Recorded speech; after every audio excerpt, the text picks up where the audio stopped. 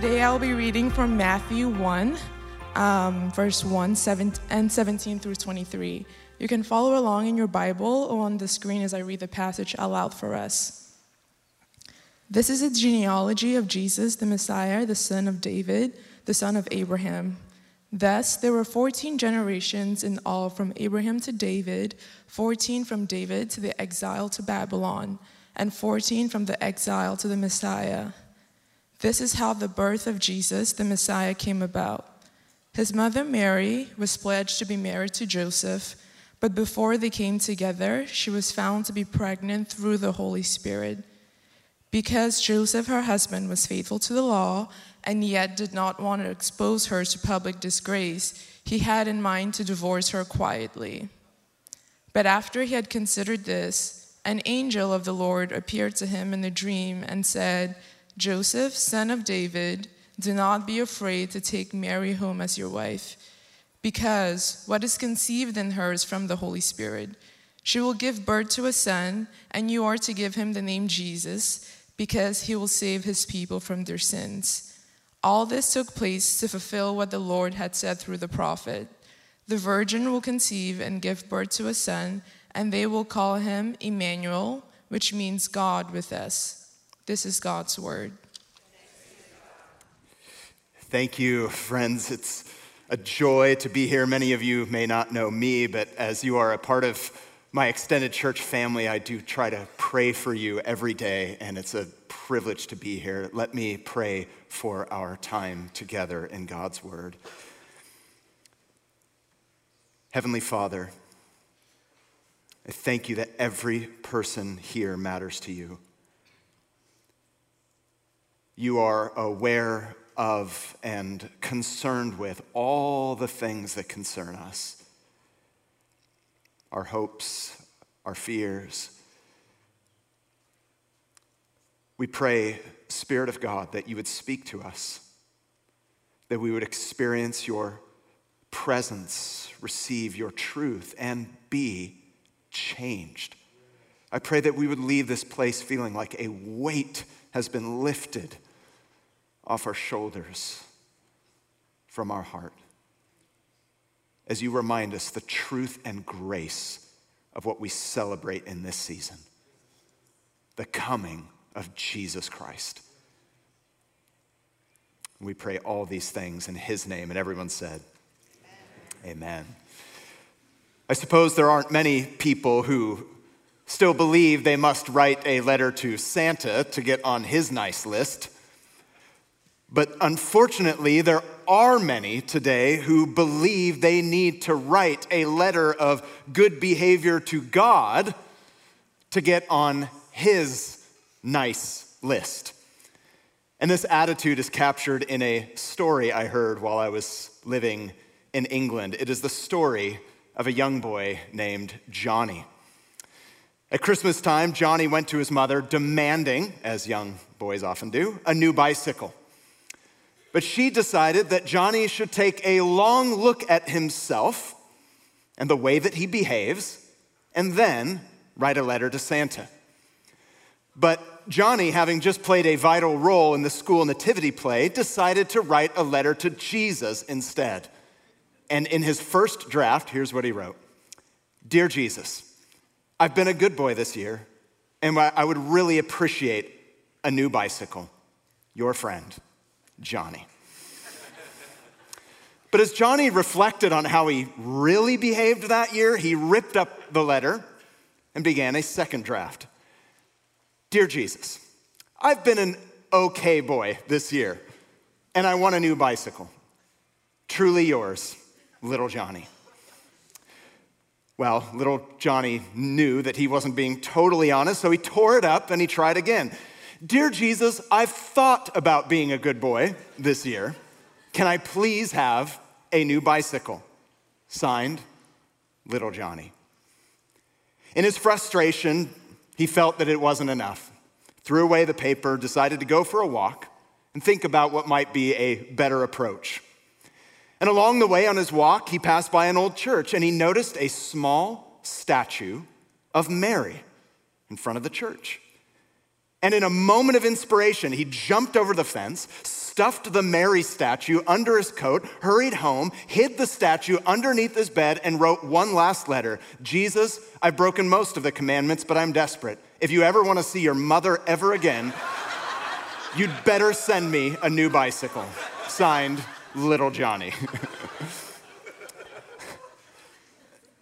I share that story because the truth is that we do care about what list we are on and whether or not we've performed well enough to be on it. Because our lists that we have in our minds and in our lives, they show us whether we're in or we're out, whether we're accepted or rejected. And if you're like me, you wonder, well, what kind of a list does God have? And can someone like me be on it? This Advent series is called Christ in Strange Places, and oddly enough, one of the strangest places that Christ shows up is in this list, in his own family tree.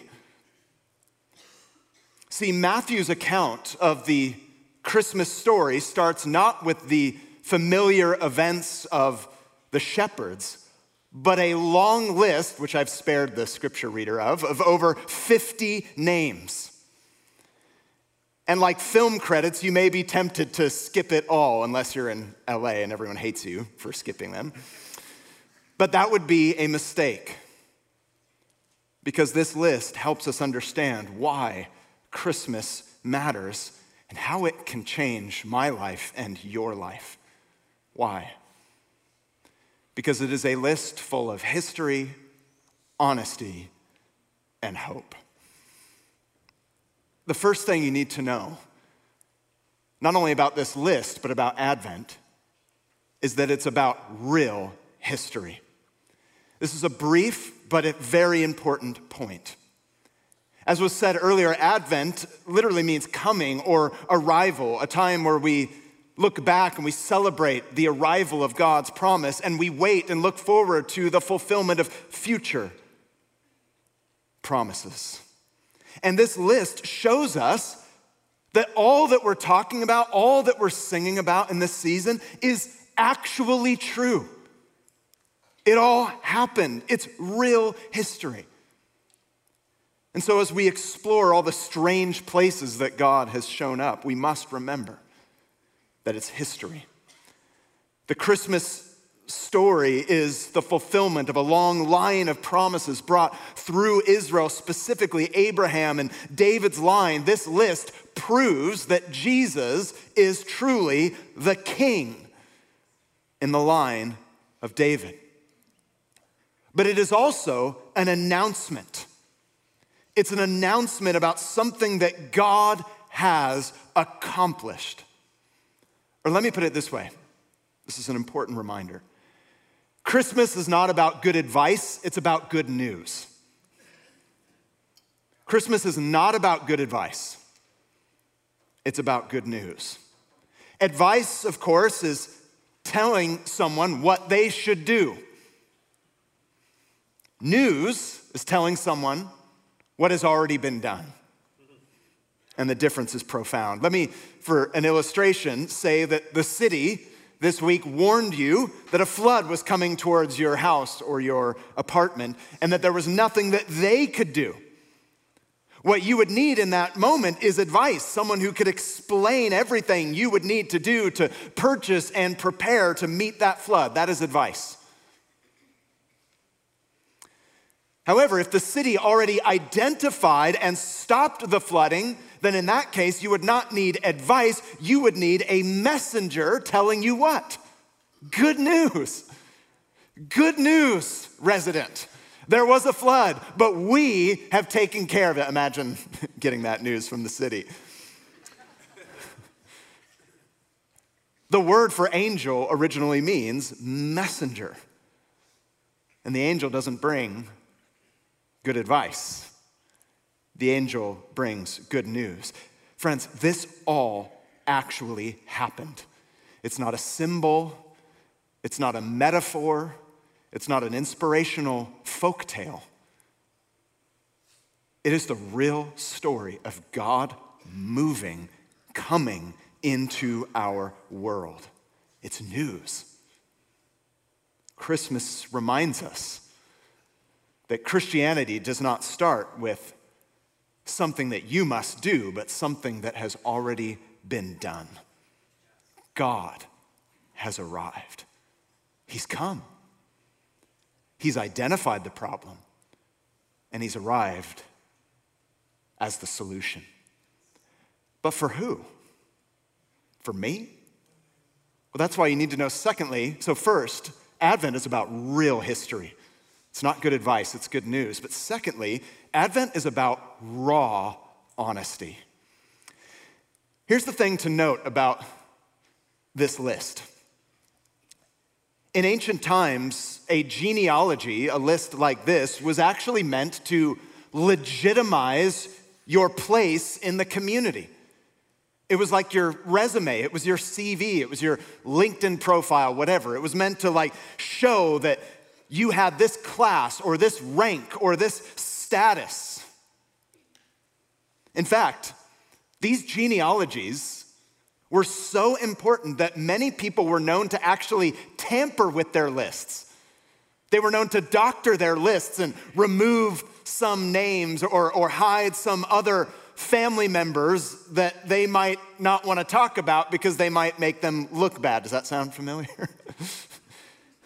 It was that important.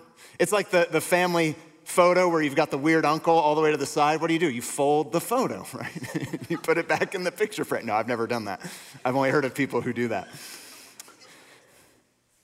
But the Christmas story does the exact opposite.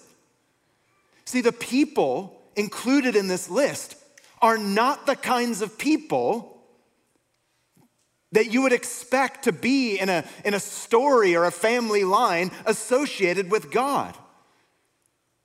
If you read about the people in the Bible whose names are listed here, you quickly discover it is a list of very messy people who, according to God's perfect standard, should be cast out. When we know the stories behind the names, then you see very clearly that the Bible hides nothing. Any notion, that's why this is important to me, and I hope it's important to you, especially for those of you who are exploring Christian faith. Or perhaps those of you who've been around so long, you've forgotten the beauty of the grace of God. Christianity is not about pretending. There's this idea that it's all kind of a fake it till you make it, like wear the mask, but all of that is swept aside in this list alone. So what's so surprising about this list? Well, the first thing to note is generally most ancient Middle Eastern genealogies would include only men. But here we have men and women. But let's get specific by highlighting just a few people in particular from this very long list. And you will begin to see how surprising, almost scandalous it is that these people are included in a list meant to legitimize the coming king. Consider in verse 3 these two names, Tamar and Judah. A foreigner, Tamar, married the oldest son of Judah. He died early on. Now, back then, there were no social services or job opportunities or protection or support for women like Tamar in her position. There was an option in Israel, however, that was very unique. A relative could marry a widow and thus provide for them. So her father-in-law, Judah, promises her one of his sons. But later on, he goes back on his promise. It's as if he says, she's going to be no benefit to us, or perhaps she'll make us look bad. Judah doesn't want Tamar on his list. So out of determination to get what she was owed, she makes this bold decision to disguise herself as a prostitute. And her father-in-law, Judah, seeing her on the street, not knowing her identity, sleeps with her. She keeps evidence of that, and this would oblige him to keep his original agreement, for later on, she reveals herself to him, and he finally acknowledges his guilt. It's a messy story. You don't usually find it in the children's promises Bibles. Anybody remember those, like precious moments? They don't got much of the book of Judges in there. It's like one page, like Samson did a thing, next book. Consider Rahab, named in verse 5. She was a prostitute, another foreigner, living in the ancient city, wicked city of Jericho, which was about to be destroyed. Though she was a foreigner, she heard about the God of Israel and has faith and makes the decision to turn and to trust him and helps the Israelite army, even though she knew that a decision like that would put her life at risk, but she was spared. She's on the list. What about Ruth and Boaz, also mentioned in verse 5? Ruth, another foreigner from a nation known for its idolatry, who marries an Israelite. Sadly, he dies and she becomes a widow. But against cultural expectation, she decides to follow her Israelite mother-in-law to the land of Israel. More than that, she turns to the God of Israel. And knowing that she would be seen and treated as an outsider, she nonetheless looks for refuge through faith in the God of Israel. And by God's providence, she meets this man named Boaz, a kind man who marries her and puts her on his list. Last, perhaps most famous example, David and Bathsheba in verse 6. If you know the story, it was a tragic sex and murder scandal that shocked the nation, where King David used his power to take another man's wife while her husband was, ironically, away fighting for the king. He gets her pregnant, and to cover up his sin, he has the husband killed in battle, and he takes Bathsheba to be his wife. And to underline the fact that the Bible's hiding nothing, look at verse 6. The text literally says she was Uriah's wife. Why do I share all this? Because to one degree or another, they would be viewed as damaged goods. Very messy stories. Painful memories, tainted reputations, hurtful experiences, guilty conscience. Can anyone relate? I know I can. Maybe you feel like damaged goods. And I understand this. One of the biggest blocks for me becoming a Christian many years ago, now I used to say some years ago, I'm in my 40s, so many years ago. I was born and raised here in the Bay Area, North Bay. I know some of you don't consider that. That's not. Don't judge. But I lived the life that was the exact opposite of what God would have for me. Very promiscuous and deceitful, and I had carried a lot of guilt and shame. I'll spare you the details. And every time I thought I could maybe turn to God or, kind of get my life sorted out, I just felt like damaged goods. And maybe some of you feel that way. Or perhaps some of you are the ones who've done some damage in your life. You've lied, you've stolen, you've cheated. Here's the thing. Many of us want to conceal the disgraceful things that we've done, things that have happened in our lives. Maybe even it's our family history, and for many of you, this hits home, literally. Like folding the photo, like, I don't want to talk about that. I can't really acknowledge that as a part of my story or my history. There are so many people, even many Christians, who think that Christianity is all about like saving face and pretending to be good and, trying really hard. But we see in the story, the people that you would expect to be in, many of them are flawed and failed. And the people that you expect to be out, they're included. And in many cases, they're actually even more righteous than those who are supposed to be in. So why are they all here? Why are they all included? Well, one reason is because the Bible is an honest book. Advent, we celebrated Advent. And I say raw honesty because there is a temptation to just be so sentimental at Christmas, like little neon baby Jesus, like, oh, just hot beverages, and, we don't talk about anything meaningful, get your cup, like, just gonna bury all the hurtful things of this year in this giant cup of cocoa. We all just celebrated Thanksgiving. And it's the dreaded conversation. I'm gonna see my family. Ugh, I don't wanna talk about that. I don't really wanna meet with them. Like, honestly, I had a terrible Thanksgiving. It's horrible. Oh, somebody, thank you, thank you. I feel seen. Because there was family drama. It sucked. I literally, amen, brother. There's a support group in room 202 after the first service.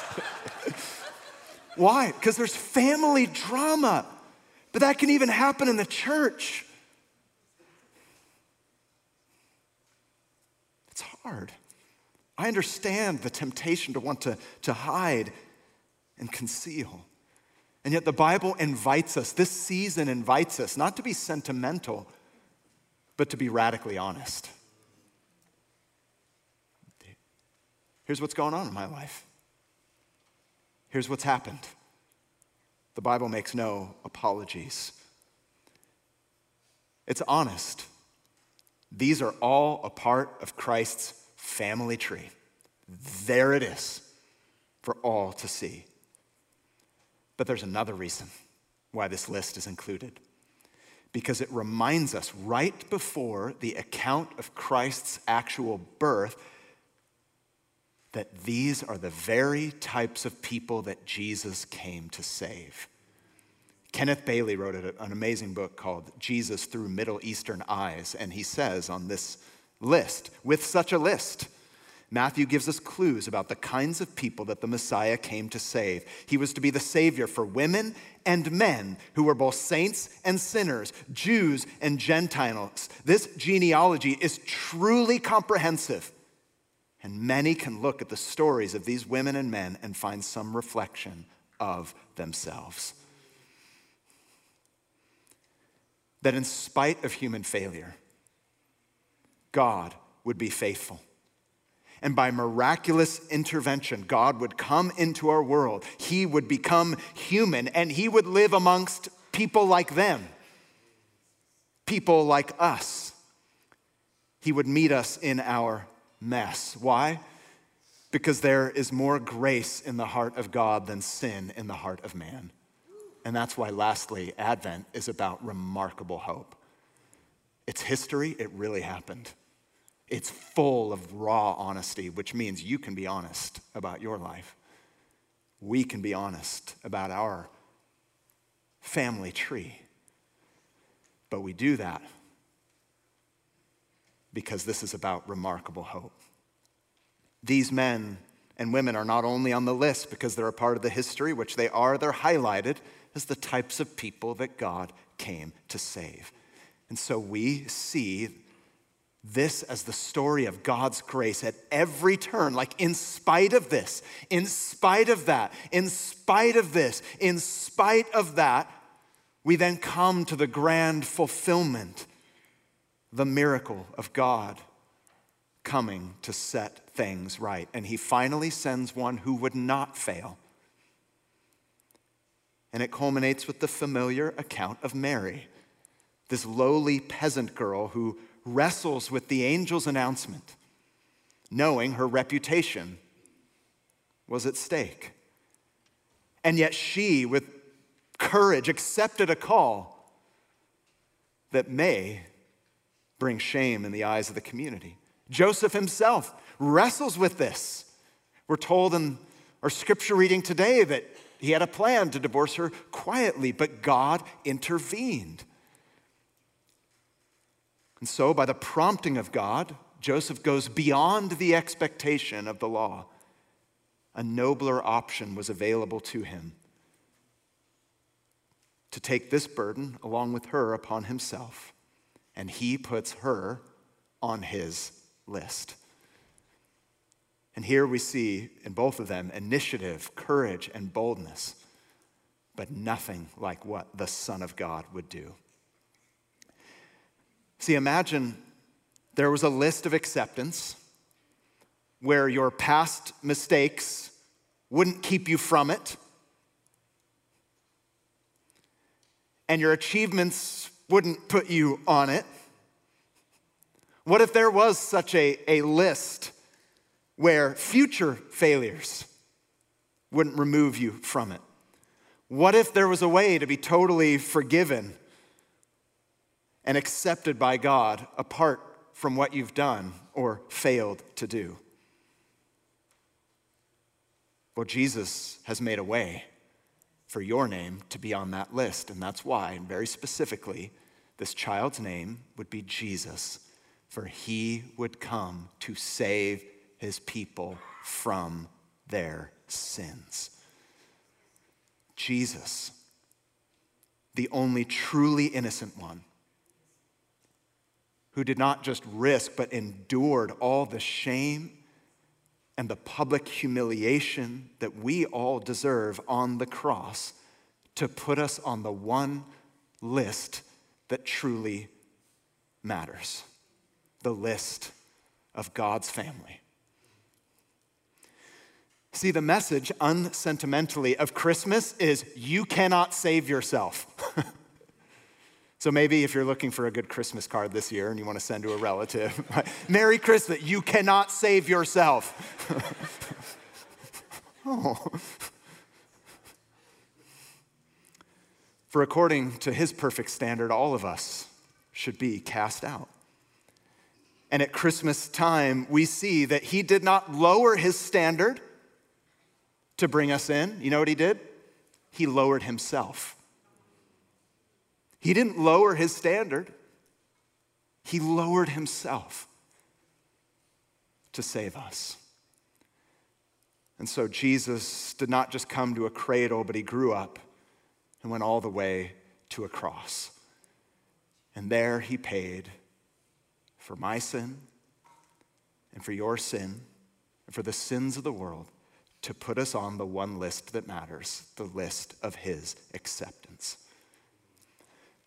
The reason that God shows up in strange places among broken people is because of grace and love. And through his life, he secures for us a right standing before God. And this happens simply by faith.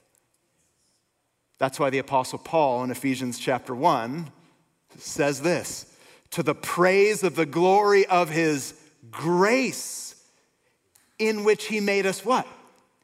Accepted in the beloved. So why does this wonderful list continue to be wonderful news for us?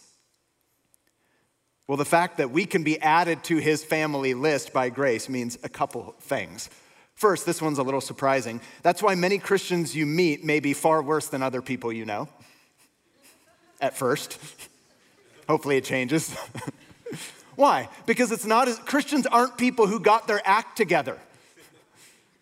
Right? That's what so many people think. That church is just, I can't go to church because those people have their act together. I'm like, are you kidding me? C.S. Lewis once said, Christianity does not make people better. Christianity makes people new. Amen. makes people new. Rulers and prostitutes will sit down at the same table, we're told. No one has a right, but everyone has an invitation. See, grace is highly offensive to people who don't think they need it. But it is glorious to those who know they need it.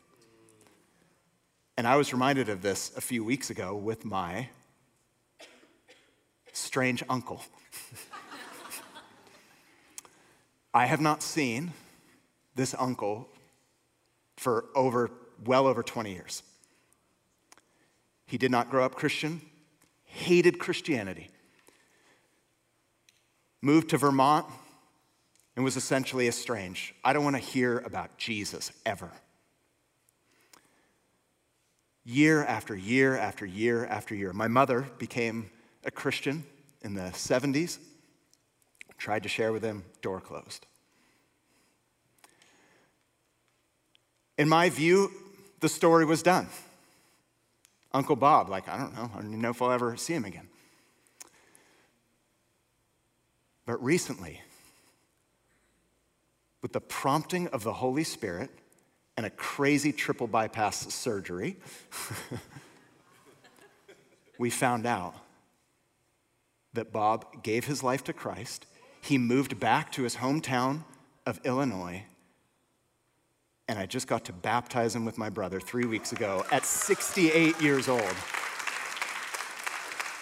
I cannot remember the last time I baptized someone who was almost 70. And he said, right before we baptized him, he was crying. And he said, I've wasted my whole life. I have nothing to offer to God. And we said, neither did the thief on the cross. You're not accepted because of what you bring to the party. You're accepted because of grace. You're on the list because of grace.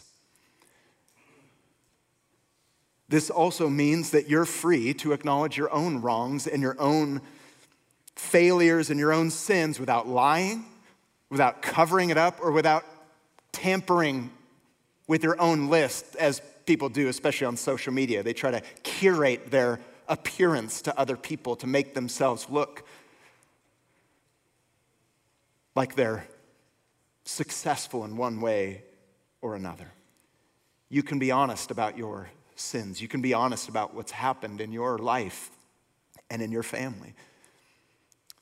See, many of us, we spend so much time trying to get failures off of our list, but Jesus gave his life to bring us onto his.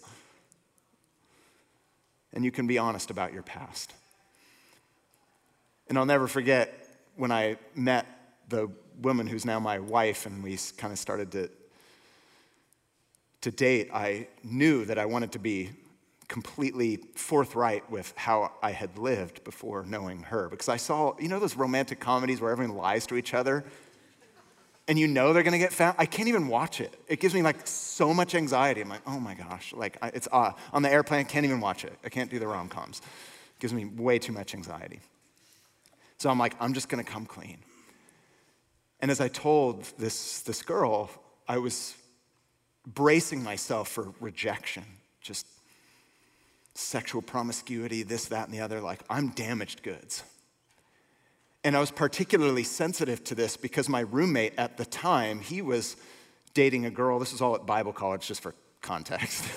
Where everyone's dating, ring by spring or whatever. If you don't know that, it's another conversation. And he came into our dorm one night and he was so upset. He was angry. I said, why are you so angry? He said, well, I found out that this girl that he was dating, that she had been with another man. I was so mad. I was like, who do you think you are? I was like, because I'm damaged goods. And, I was like, the gospel. I was like, because I was damaged goods. But I'll never forget when I told my wife, she wasn't my wife at the time, I was hoping she would be, but she literally looked at me and she said, I see you as clean through the blood of Jesus Christ. And I was like, I will never forget that. I will never forget that. It was a beautiful example to me that you can be honest about your life. And because of this unconditional acceptance, we experience healing. We experience security because our failures won't remove us from that list. And we experience power. I am a child of God. I am on his list. See, what if there was a community where every man and woman was all accepted by grace and our failures wouldn't take us off the roster? See, the book of Hebrews, the author says of Jesus, but the one who makes people holy and those who are made holy are of the same family. So Jesus is not ashamed to call them brothers and sisters. He is not ashamed to call you brother or sister. He says, I lived for you. I died for you. I rose again for you. You're on my list. You're in my family.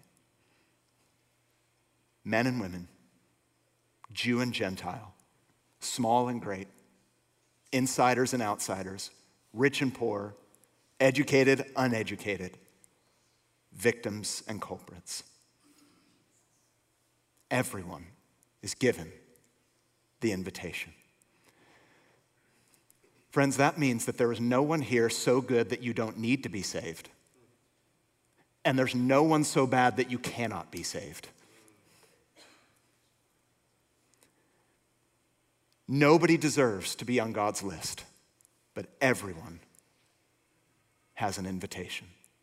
So, my first question, have you received the invitation? Because you've got to RSVP. If you're like me, you allow those Evites to sit in your inbox and you never reply and you just think you can show up to carols and beer and like it's all fine. You think you can just go to Golden even though you didn't take advantage of the early bird pricing. But my dear friend, you've got to RSVP. Jesus Christ has sent the invitation. The good news, not good advice, has gone to the world. You may have heard about it for years, maybe even in this church, but have you RSVP'd? Have you said, Jesus, I'm yours. Jesus, you are my Savior. Jesus, I believe you died on a cross. I believe you died for my sins. I believe you rose again. And I believe I can be a part of your family simply by grace through faith. Have you believed? Make the choice today. And if you have accepted that invitation by grace, are you living like it? Are we living like people who've been accepted into Christ's family by grace and not by our works? Are we telling others about this hope in this season? Are we telling others this good news? Are we looking down on other people in the church? Oh, remember, you are accepted by grace. Jesus came to bring healing for the pain.